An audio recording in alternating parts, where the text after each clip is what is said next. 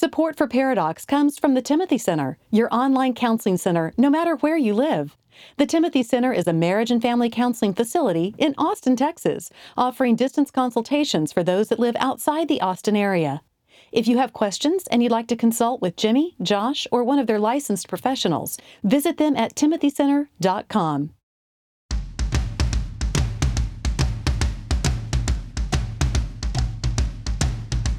Recording live from Austin, Texas, a conversation about marriage and family that women will love and guys won't want to turn off. Dr. Jimmy Myers and Dr. Josh Myers are a paradox.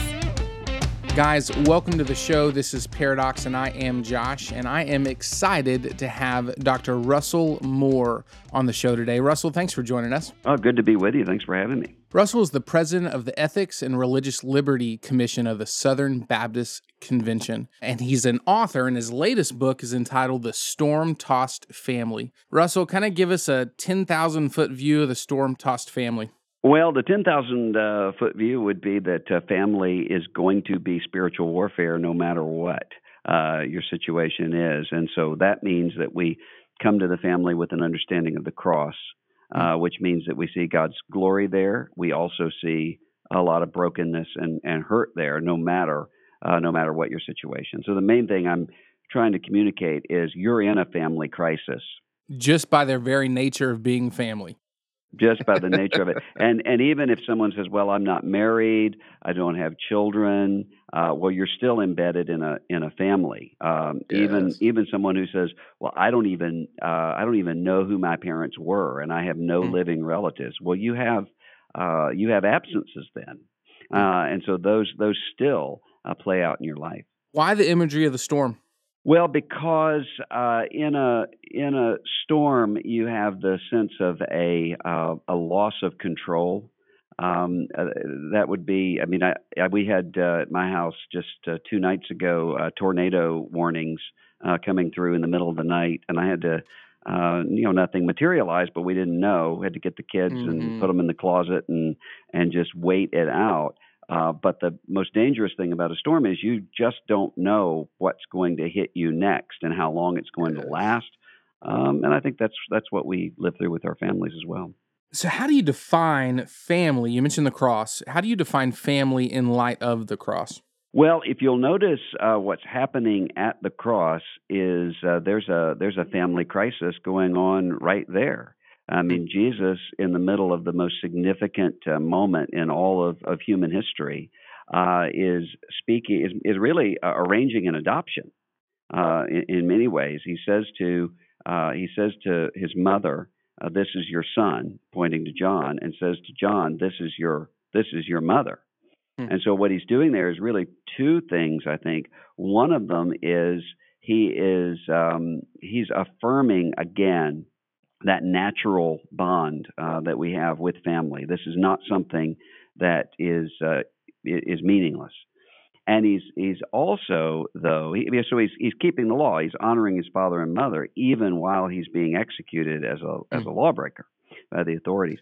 And he also, though, is showing that he's doing something different with family. So it's not just this sort of biological connection. He says to Mary, "This is your son and this is your mother," which is really exactly what he does after he's raised from the dead, when he brings people together as brothers and sisters who don't have any biological tie, don't share any DNA, but they share the spirit. Absolutely. And obligations to each other. So it's probably a gross oversimplification to call you a quote unquote political guy. But as someone who kind of focuses... That would be a gross oversimplification because I deal very little with politics. Probably less than 5% of what I do or have ever done has to do with that. Why a book on family? Well, because most of the issues that I deal with every day have to do with family crises in one place or the other. So either with people who are breaking apart in terms of their marriages, or people who are saying, I don't know what to do with my kids in terms of technology. That's one that happens a lot. Or I don't know how to relate to parents, um, maybe even unbelieving parents who don't get what's going on with Yes. me. All of those things. And what I have found is that often people assume that they're the only ones who are going through this kind of tumult that's Yes, Lord. happening in their lives, and so they'll say, um, yeah, I talk about in the book one moment when I was serving as a pastor, and I did a Wednesday night Bible study, and we had time of prayer requests. And people were giving prayer requests for illnesses and everything else that's going on in their lives. And this woman comes up to me after, and Mm, she looked around to make sure there was no one standing there, and whispered to me, "Pray for my daughter. She went off to college, and she mm, said she thinks she's an atheist." And I said, mm. "Okay, we'll pray about that, but why are you whispering?" And she said, "Well, I just don't want anybody to think we're the ones with the atheist daughter." And Right. that was tragic, Yes. but it also I think is really revealing, because I think there are a lot of people who assume, well, if we have something going on, Mm. that means that somehow we didn't follow the right steps, Yes. really she was protecting herself from her church, the Yes. very people that she needed. You talk about just by the very nature of being in family, there's this storm that happens that we naturally almost isolate ourselves. Part of that though storm is culture. You mentioned technology. Speak for a second just how much culture impacts our family, our children, our marriage.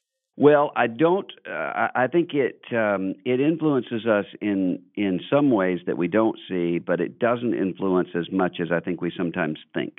And by that I mean I think that sometimes people think, well, we're in an especially difficult time to live as family, which is just not true. If you Mm. look at even the biblical narrative from Genesis 3 onward, you have difficulty when it comes to family, and every era has that. It's Yes. going to differ from era to era. So Sure. we don't, in our culture, face some of the issues that people in the Bible faced in terms of families. You don't have a question of resentment between multiple wives, for instance, as you have Sure. with say Hannah in 1 Samuel 1. But we have some other things that previous generations didn't have to deal with. Mm. So now those questions of technology, for instance, how do I figure out uh, what the appropriate sorts of levels are going to be for boundaries when it comes to technology? Well, that's a difficult question, and it becomes increasingly difficult as the technology advances. Sure. And so, lots of questions on sexuality issues that previous generations just really didn't have to Hmm. deal with.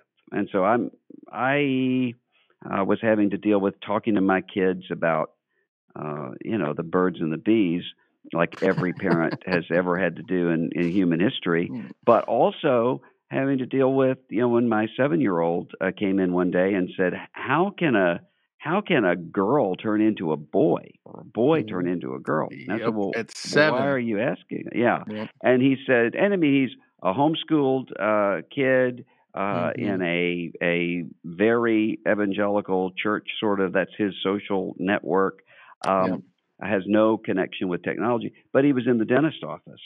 And, there was an episode of The View or something that was on television that was talking about the transgender issue.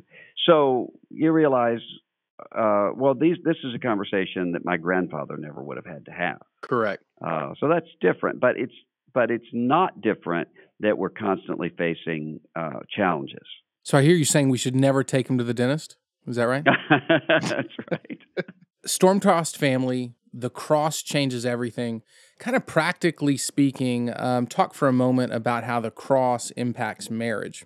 Well, because I think, there was a couple weeks ago, there was supposedly good news that came out with a study that showed that the divorce rate was going down.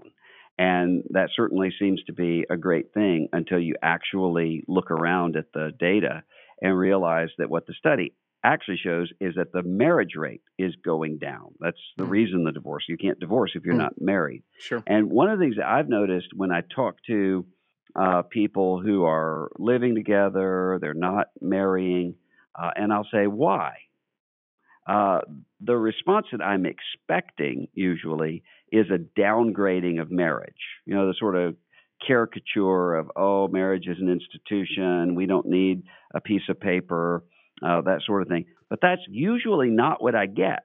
What I Sure. get is this hyper idealized view of marriage, Mm. which is to say, I don't ever want to go through the divorce that I lived through as a kid with my Mm. parents. I don't ever want to put anybody through that.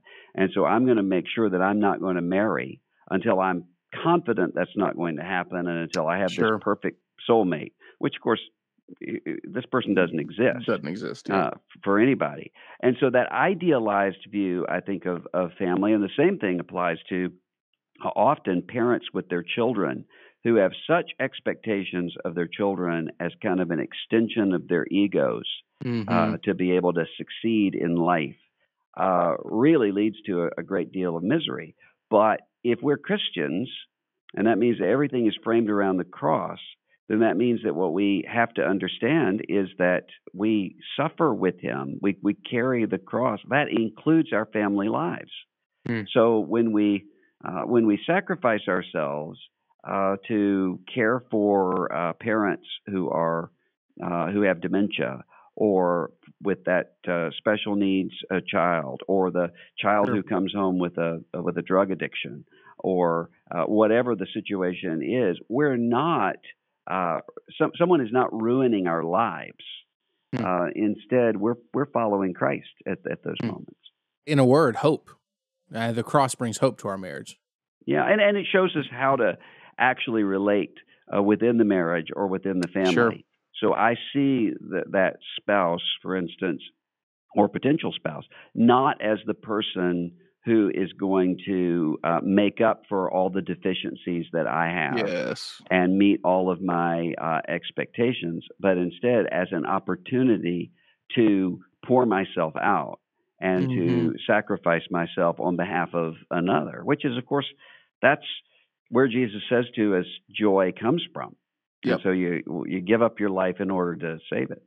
We're intimidated by storms, whether it's storms that are happening outside of the four walls of our home or the storms happening within we're intimidated, but the cross gives us hope, and it should give us resiliency.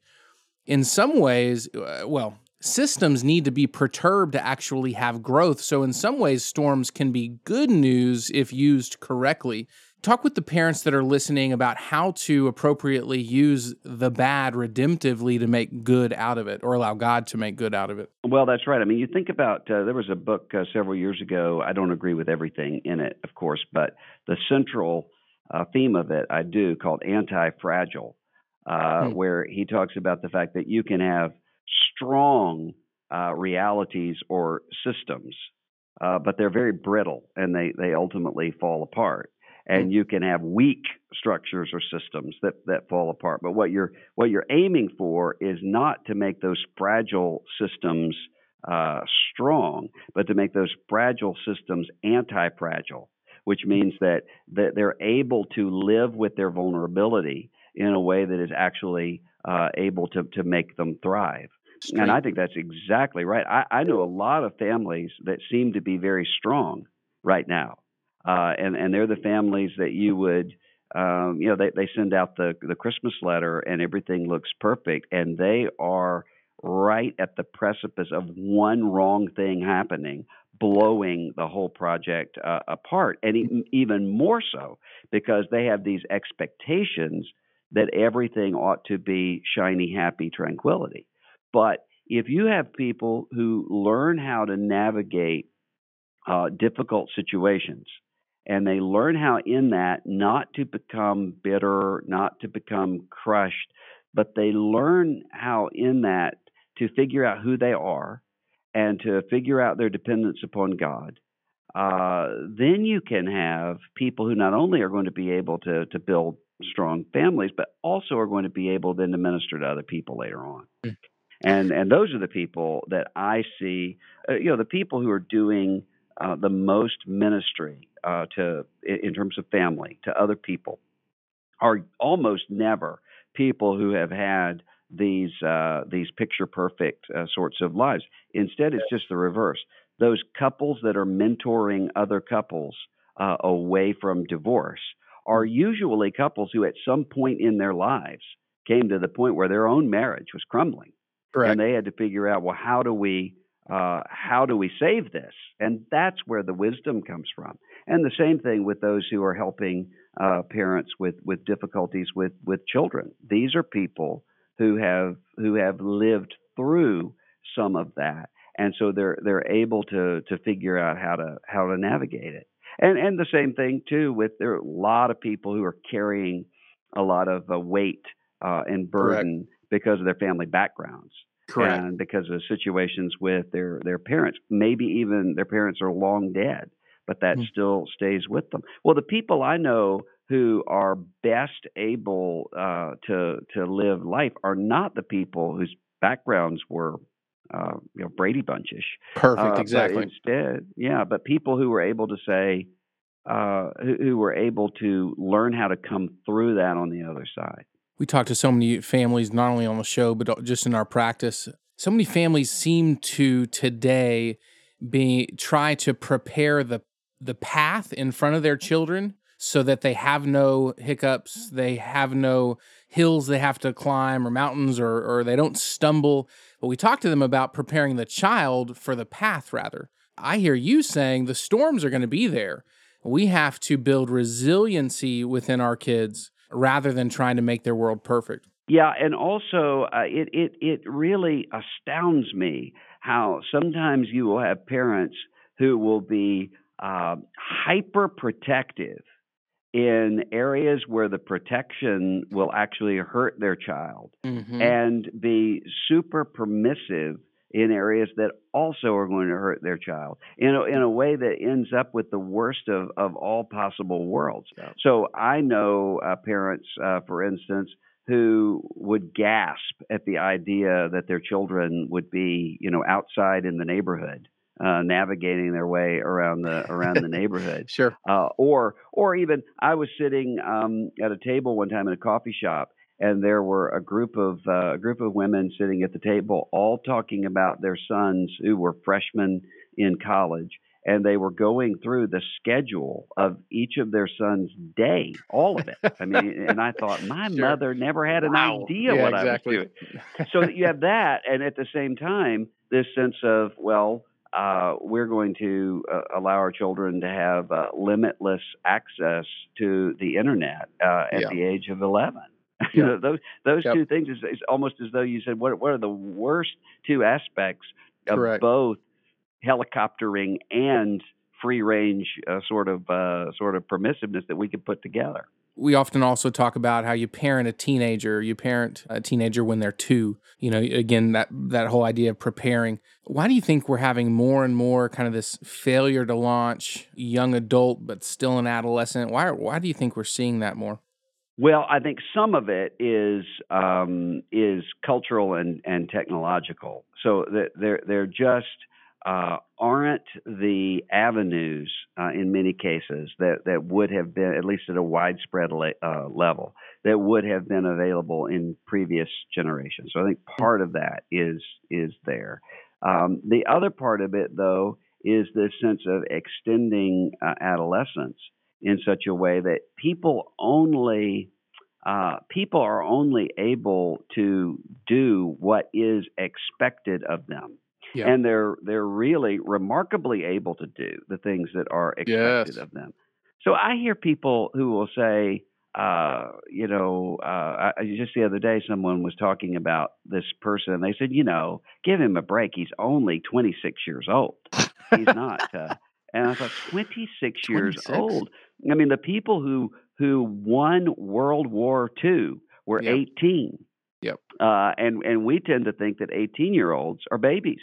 Yep. And I think that's part of the problem. Yes. Just lowering the expectation of our youth. So in closing, kind of tie all this into a nice little bow for us. What are you hoping that readers walk away with from after reading The Storm-Tossed Family?